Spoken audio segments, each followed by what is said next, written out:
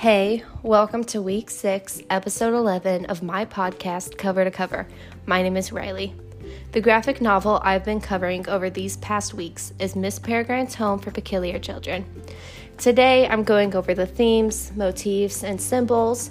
So some themes I saw in this graphic novel is identity and trust.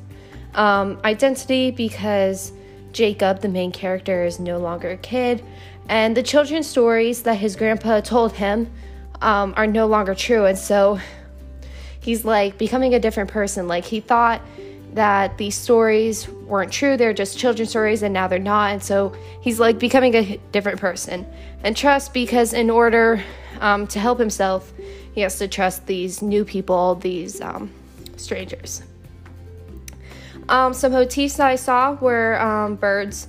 His father is a bird watcher, and the Imbrins are birds. So birds reoccurs a lot through the graphic novel. And some symbols.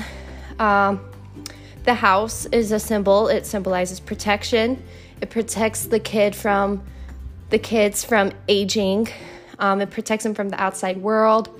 They're stuck in a time loop, so nothing can harm them as long as they're in it.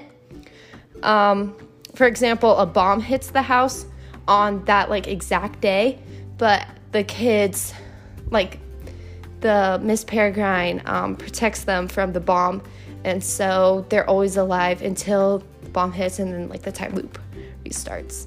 And that is all I have for today. Next week will be the last week of this graphic novel. I hope you enjoy listening to episode 11 of Cover to Cover. Bye.